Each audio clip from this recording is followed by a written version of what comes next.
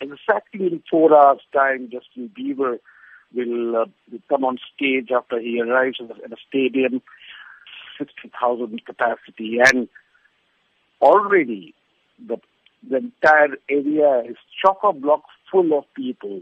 The police estimate around 30,000 young people, mostly youngsters, mostly women, have been camping there for the last 7 hours. And they have kept 4 gates, and the tickets range between $60 to $1,000. And the promoters say 80% of the tickets have already been sold between this morning. We understand that the Indian public are big fans of Bollywood artists and Indian music from across all regions. But are they receptive to international music, to the likes of Justin Bieber? Absolutely. I mean, one has to see that 60% of India's billion-plus people are young. And those in the urban areas are very well connected with international or Western music culture.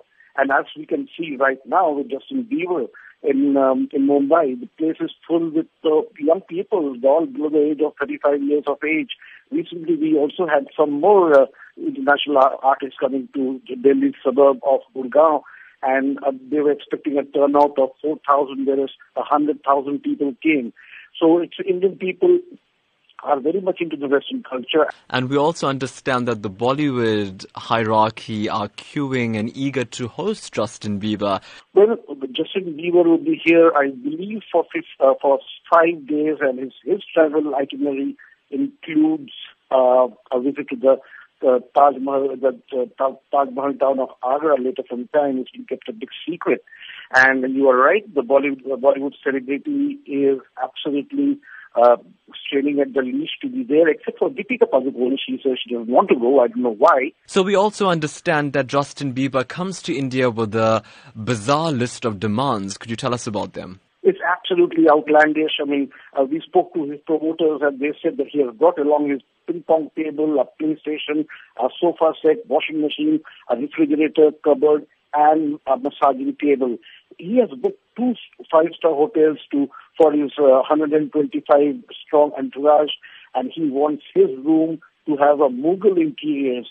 He also wants aromatic oils and incense sticks and white curtains.